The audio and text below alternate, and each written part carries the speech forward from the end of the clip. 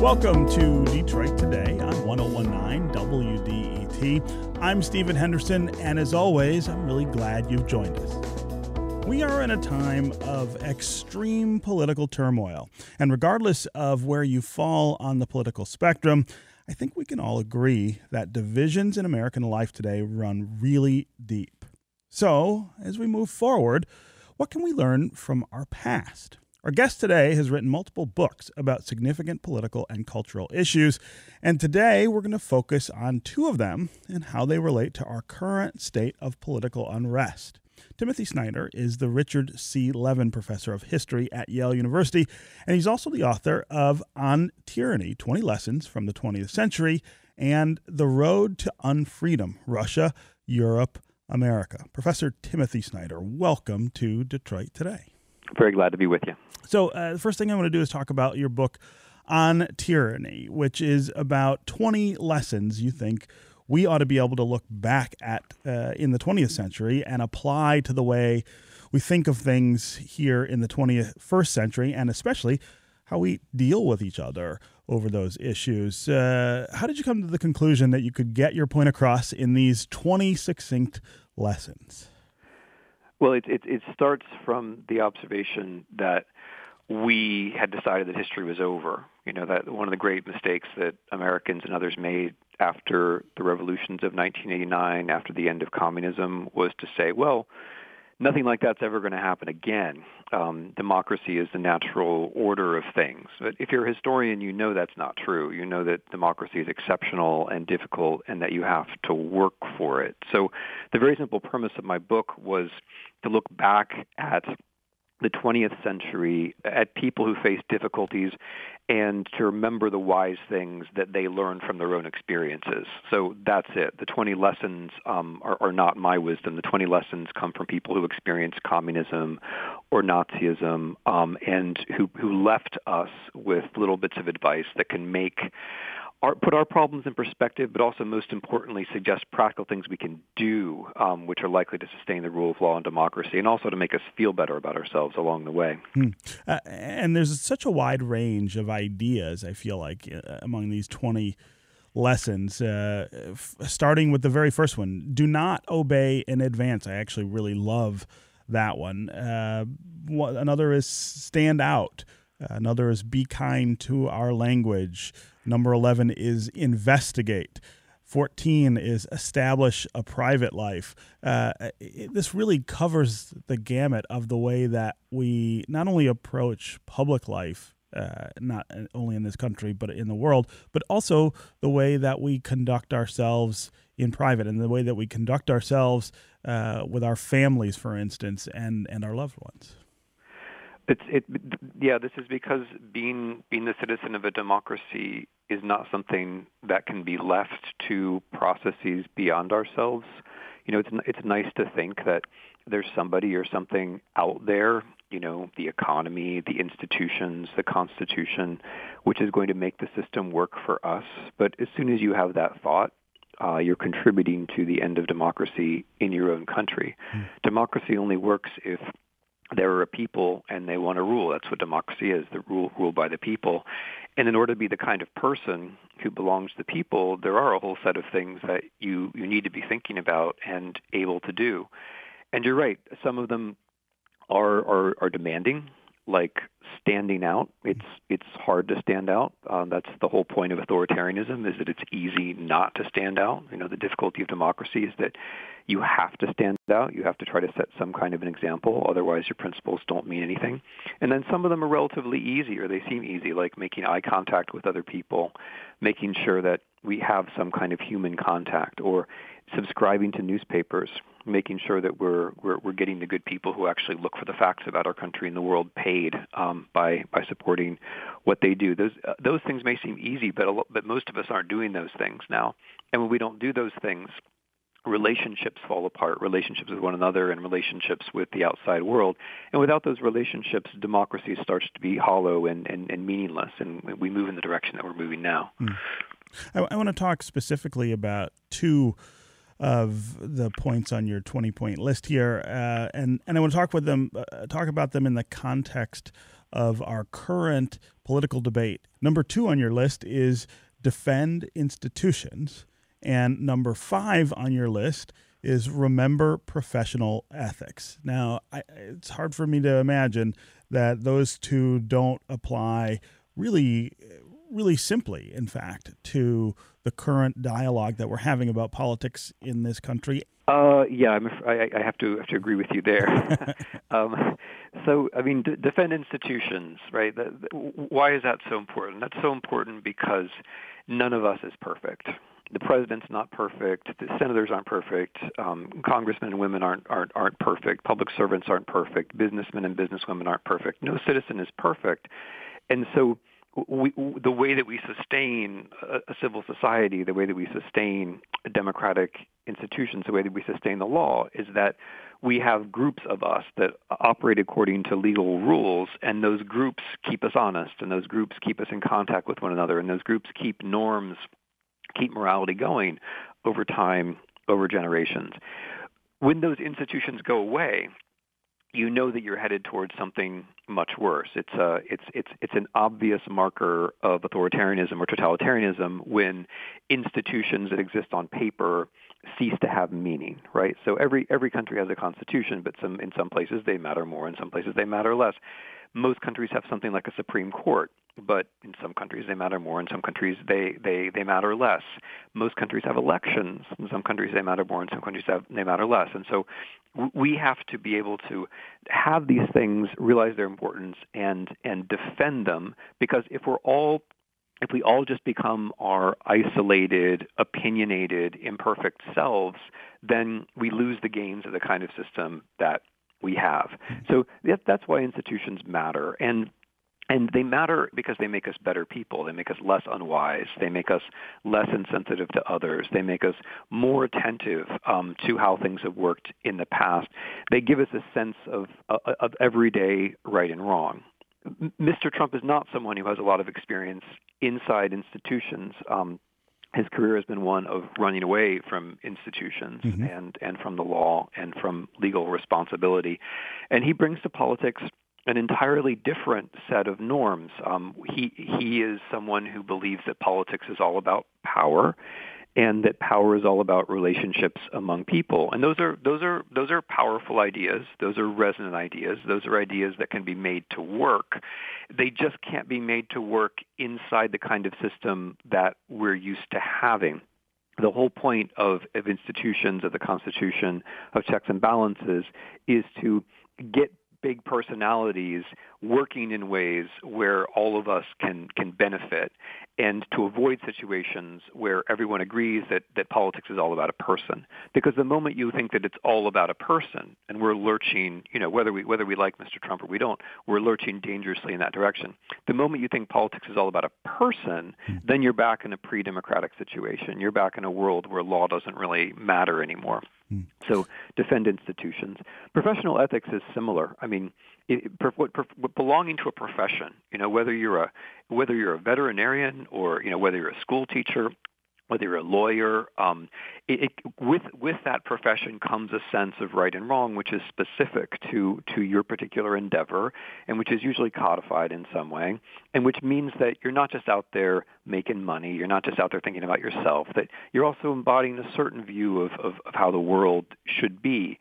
And that, starting from this negatively, when professional ethics goes away, then we find ourselves pushed around by the demands of the day, right? So it's this is going to sound dramatic, but it's true. If businessmen don't have professional ethics, then they will make money in concentration camps. If lawyers don't have professional ethics, they will take part in murderous occupation regimes. If physicians don't have professional ethics, they will carry out horrifying experiments. These are all things that we've seen in the past. Those are the negative examples.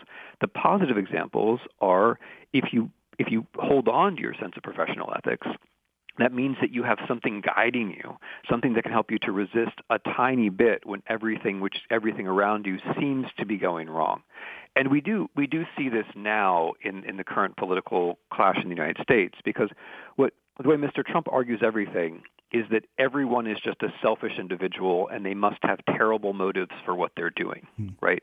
Whereas some of the people who are testifying before Congress would give a different account of their behavior. They would say, I'm doing this because I believe in the ethics of being a military officer, or I'm doing this because I believe in the ethics of being a diplomat, right? So again, there are two views of the world going on here. One says we're all basically just selfish, mean individuals, and the most selfish and mean should be in charge.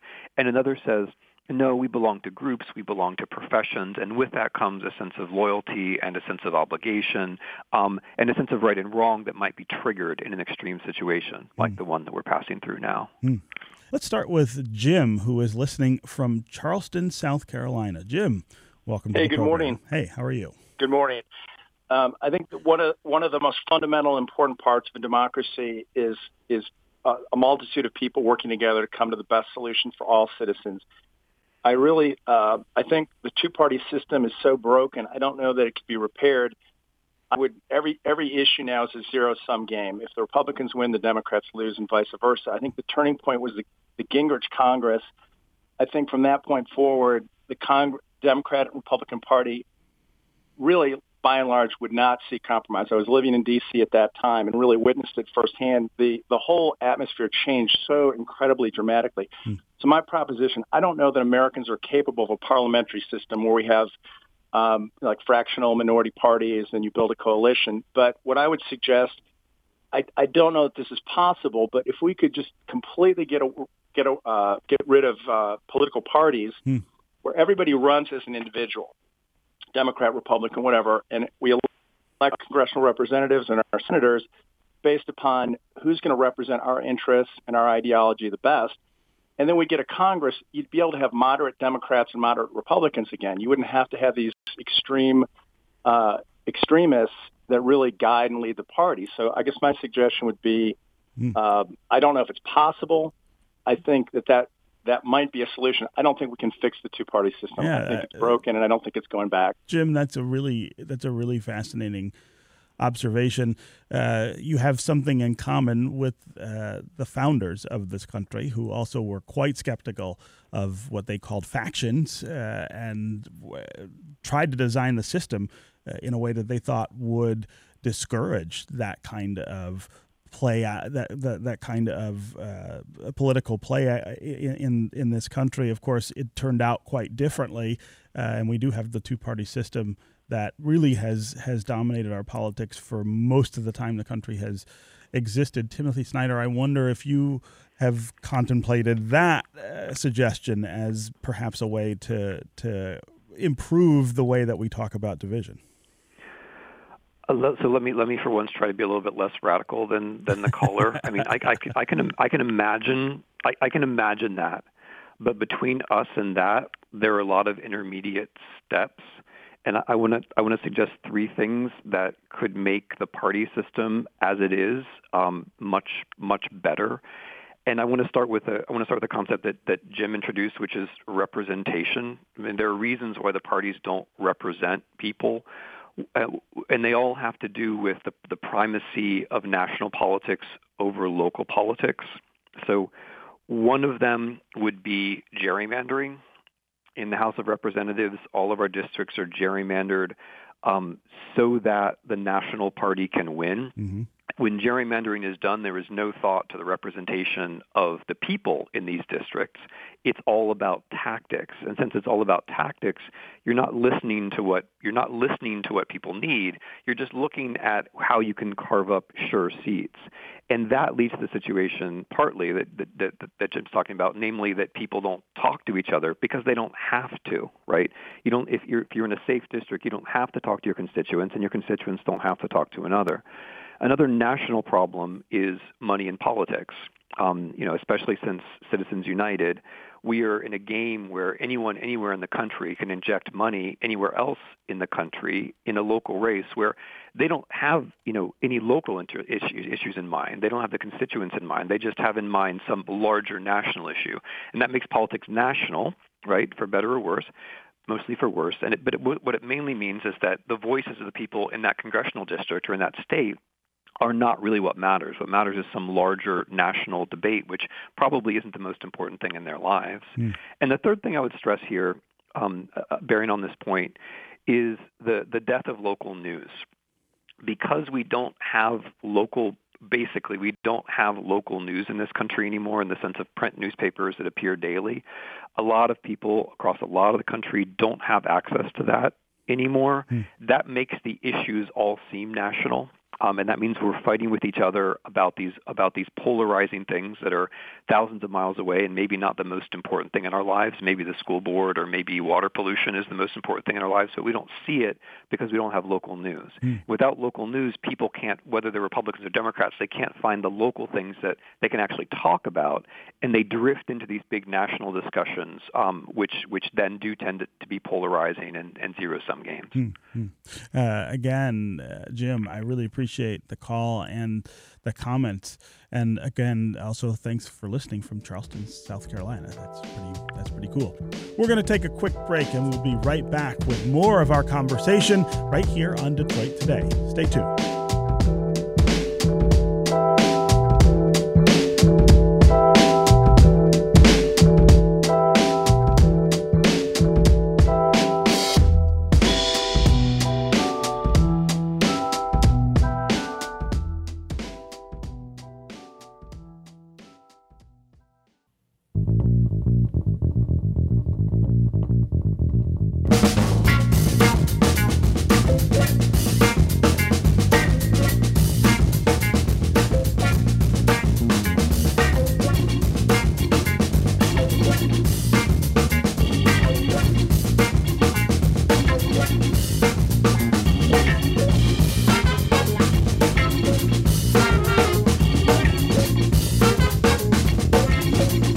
You're listening to Detroit Today on 101.9 WDET. I'm Stephen Henderson, and as always, I'm glad you've tuned in. My guest is Timothy Snyder. He's the Richard C. Levin Professor of History at Yale University and a permanent fellow at the Institute for Human Sciences in Vienna. He's also the author of On Tyranny, 20 Lessons from the 20th Century, and The Road to Unfreedom, Russia, Europe, America. We're talking about the way we talk about the things that divide us in the 21st century and how we might think differently about those things, how we might approach those divisions differently. Timothy Snyder says in his book, 20 Lessons from the 20th Century, that we ought to look back to the 20th century as a way of understanding how to move forward in the 21st century. Let's go to Jimmy in Birmingham. Jimmy, welcome to the show. Hey, Stephen. Great show, like always. Thanks. So three things that, as a parent, I'm trying to teach my kids that, frankly, I think folks in the political landscape could definitely take a lesson from. One is, and the first is, there's only one thing in life you can control. One thing, and that's you. The moment that you step outside of something you can control, you're out of control. And so to remember that the only thing you can control is yourself. The second thing is to always assume positive intent. If you have any feeling of frustration or anger towards someone, but you haven't fully given them the benefit of the doubt and assumed positive intent, then you're just not off on the right foot. And the third is to really seek understanding before you seek to be understood. To really make an effort to say, I'm going to do whatever I can to make sure I understand your point of view, what you're trying to say, blah, blah, blah, before, and maybe ever before I am understood. So those are the three things that I'm teaching my kids that, frankly, I think the folks in the political landscape could really, and frankly, we could all benefit from. Jimmy, those are both really great pieces of advice. Timothy Snyder, those pieces of advice kind of dovetail with some of the points on your list of 20 things we ought to think about. I'm also really interested, though, in your thoughts about how we pass these things on to our children as a way of making sure that they understand how to deal with one another.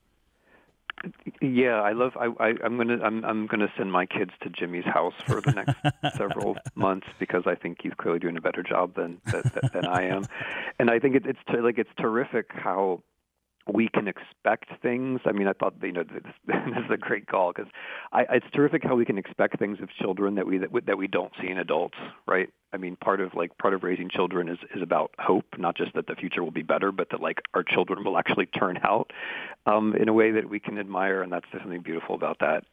In terms of in terms of how we make people more civil, I'm gonna take a step back and point to some of the structural things which make it hard. One of them, the basic one, is that human contact requires human skills. I mean, I'm kind of summarizing away Jimmy's point, that if you want people to be civil with other people, you have to make sure they're actually interacting with other people. And in a country where the average person spends 11 hours a day in front of a screen, it can be hard for those skills to be developed. So looking at the situation more structurally, I think we have to be concerned about where our children spend their time at home, but also where they spend their time at schools. I think it's a mistake for screens to make their way into schools. I notice that the people who invented those devices don't let their own children use them. I noticed that in Silicon Valley, the people who work there send their kids to schools where there are no screens.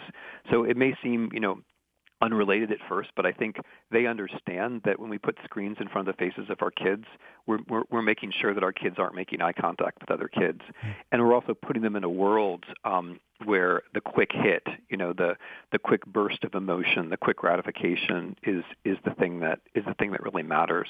So that's a structural thing, and it relates directly to politics. One of the reasons why our politics has gotten less civil in the last 10 years is social media. That what social media basically does to us is turns us into people who expect to hear the things that we expect to hear, sure, and who learn to be outraged. And this goes directly to Jimmy's point. Who learn to think that people who say something which we don't agree with are not just other people, but our enemies. Because how can they possibly think that thing which we don't think? And so then we get a generation of politicians, and I'm afraid Mr. Trump is among them, who basically ride on this, who are in some sense just serving these algorithms, who do the things that social media does, but in real life. So that's a little bit that I'd add. Yeah. Let's go to Sean quickly in Grosse Pointe. Sean, what's on your mind? Hi. I appreciate the conversation quite a bit. The discussion you had about ethics I thought was really interesting. It prompted me to think, as an attorney, I have kind of, when people say, what is the cause for, this Trump phenomena? I always say blame the attorneys. And part of the reason is because, the attorney ethics have become kind of amoral. It's become about winning. It has become about, people wanted to have an advocate in the presidency who maybe didn't care about the ends, but just was going to win for them. And that permeated our law and our legal system to a great extent. And I think that this is a phenomena that has developed in our recent years, the concept of an amoral advocate, and the loss of the ethic that people had of subsidiarity, which was you can't hire someone to do something for you, even if it's for a moral end. You can't hire someone who's going to use amoral or immoral means to get there. And I think we've lost that connection. And so I think we need to get back to fixing the legal system in a way that, there is concern about the ends of what we're doing, not just blanket rules about the procedure of how you get there, but concern about the end. Yeah, and Sean, I definitely appreciate that point, and I think that's a really incisive point in this conversation. Timothy Snyder, I think that's a good sort of jumping off point to discuss, at least briefly, your second book that we wanted to talk about, The Road to Unfreedom, which is about the current rise in authoritarianism, populism, nationalism, these things that are pushing us back toward darker times. Sean's point about the amoral advocate, I think, fits into the context of that discussion. Oh, it certainly does, because one of the big things which is at stake is whether law actually matters or whether law is a joke. And we can see ourselves hovering, over that, and I'm afraid it could go either way in this country. What I'm arguing in The Road to Unfreedom is that in Russia, they have managed to stabilize a situation of extreme wealth inequality where the law only really serves the people who have the money. I mean, a few people at the very, very top, and otherwise the legal situation is entirely unpredictable, and basically it's all the situation that Sean is describing, where the law just serves individuals and their interests. There's no underlying ethic that's apparent at all, and what Russia's been able to do has been to export this kind of thinking, that law is a joke and that everything's a joke, really. Democracy is a joke. The truth is a joke. Nothing really matters, and therefore there's no reason to defend your own democracies. Just let our fiction and our indifference and our nihilism, sink into you. And that's the little thing which they added to our own problems in 2016 and helped us to get where we are. And, it's a little bit of it's a nudge from them in this direction, but more importantly, it shows us what can happen when the situation Sean describes reaches its extreme, where everybody just thinks the law isn't there, but lawyers are just an element of power. They're just henchmen. They just help you find your way around things, right? They don't actually represent anything positive. They're just negative actors who help the rich and powerful find ways to outsmart everybody else. And I just couldn't agree more with the comment, because it seems like this is a case where you have to stand by the little things like professional ethics. Timothy Snyder, Richard C. Levin Professor of History at Yale University. It was really great to have you with us here on Detroit Today, and I hope that we'll be able to invite you back for more discussion like this in the future. It's been a real pleasure. Thanks for preparing for all this, and thanks for the conversation with your callers. Sure. Coming up, we'll meet the artist who recently completed Detroit's 100th City Commission mural. Wally Johnson joins me next on Detroit Today to talk about his work and about the ethos of public art in a city like Detroit.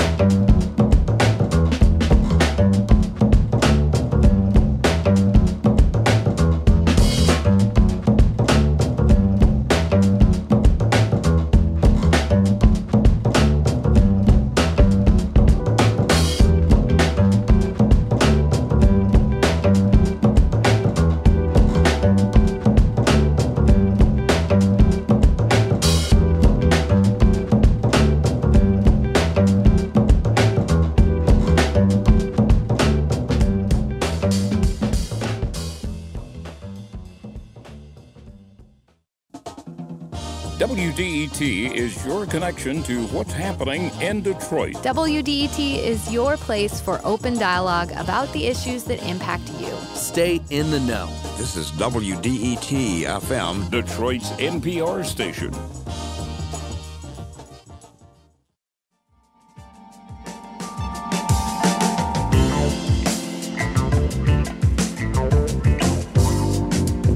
Listening to Detroit Today on 101.9 WDET. I'm Stephen Henderson, and as always, thanks for tuning in. If you spend any time driving around the city of Detroit these days, you cannot help but notice some new artwork all around town.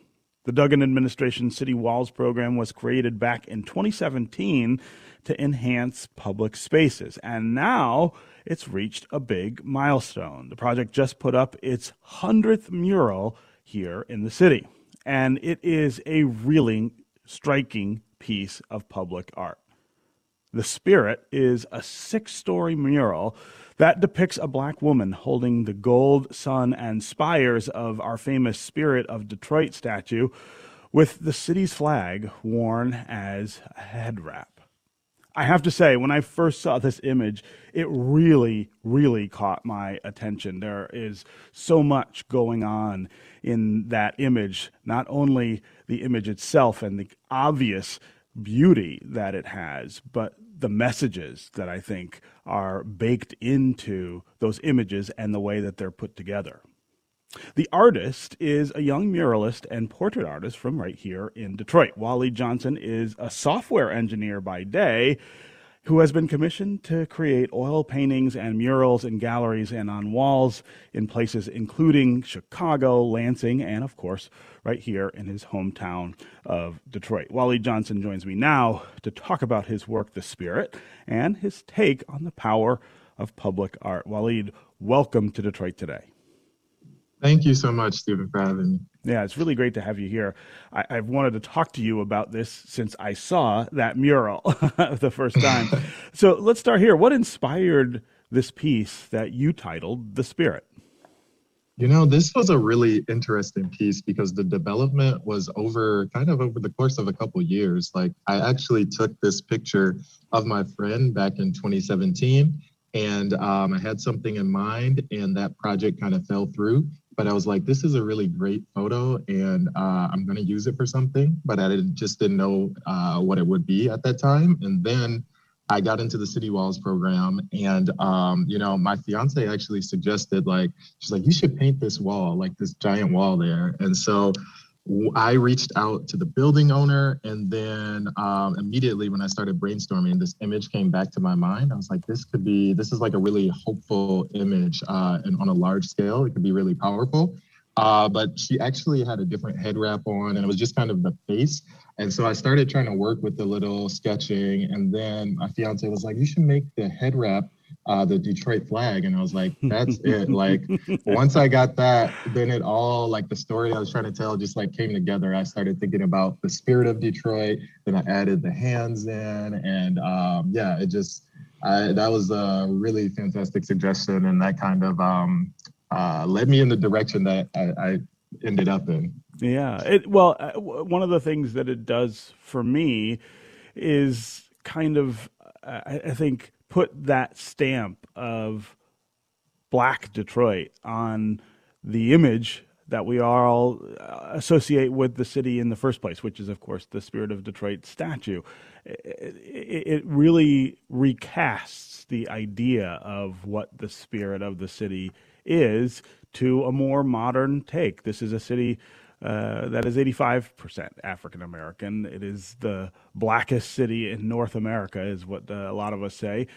This really marries the idea of who is Detroit with the idea of what is Detroit.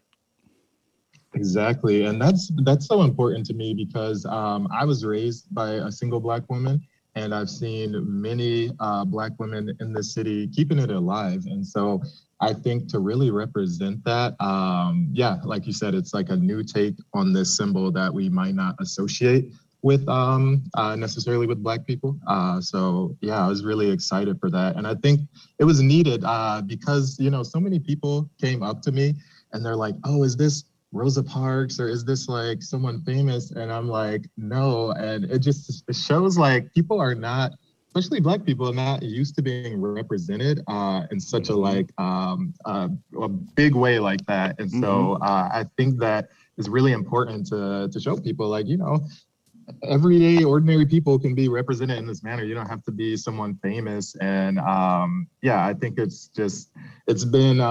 had more effect than I even thought initially. So I want to talk a little about public art and its ability to affect communities. You've talked in the past about how you believe public art has a real effect on where we live and how we live. Explain your thoughts on that and what effect you hope this mural might have.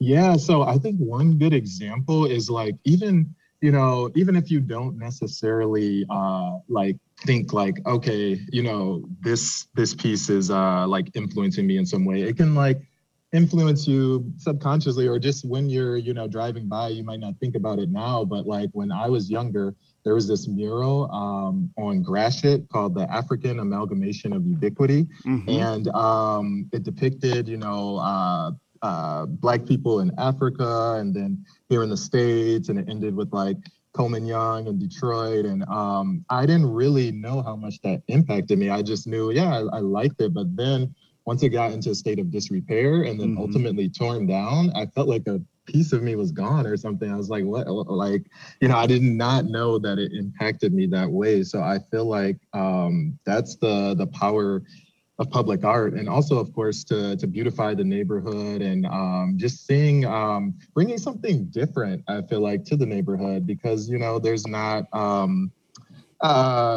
depending on where you are in the city, there may not be a lot of art on that scale and just accessible to the community. Something like, they don't have to go to the DIA or another museum now. They can see this art in their community. And I think that's really powerful, and it can become something that, is like a important part of the neighborhood, or kind of brings out the soul of the neighborhood.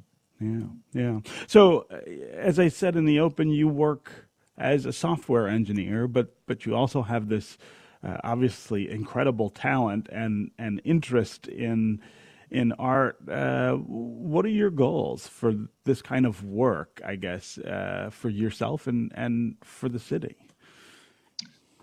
So honestly, I really love to travel, and it would be a dream if I could kind of combine the love for art and travel. This year I got to go to Lansing, and then I also and do a piece there, and I also did a piece in West Virginia, which is really cool. And that is in part due to the flexibility of my software job. I can work remotely from anywhere, but I would really love to combine those two. Like, if I can, I just feel like it's something interesting about doing murals in different places. It's kind of like a cultural exchange in a way. Like, I get to learn about them. I get to talk with them, the people of that community, and then gift them something that hopefully they really like and becomes a part of their community. So that's that would be something that I would love to do. Yeah. Before we have to end the show, tell people where they might be able to find prints of this mural or your other work. Oh, yes. People can find prints of my mural on my website, which is waleedjohnson.com, WALEEDJOHNSON.com. And there are pictures of my other work as well, if you want to view past murals and oil paintings. And of course, on Instagram as well. My Instagram handle is Waleed_the_artist. And that is the most up-to-date thing. Yeah. Okay. Well, congratulations on this mural, and congratulations on it being the 100th City Commission mural here in the city. That's such a big deal, and it was really great to have you here. We wish you all the luck in the future. Thank you so much. Thanks for having me. That's going to do it for us today. I'll be back tomorrow, and I hope you will too. This is 101.9 WDET-FM, Detroit's NPR station, your connection to news, music, and conversation.